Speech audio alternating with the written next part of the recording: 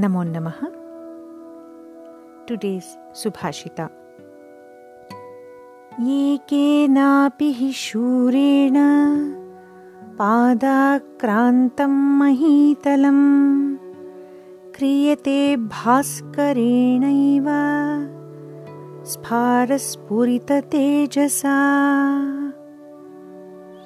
As sun god illuminates the whole earth with its vast and widely diffused brilliance, similarly, a single brave man can keep the whole earth under his control.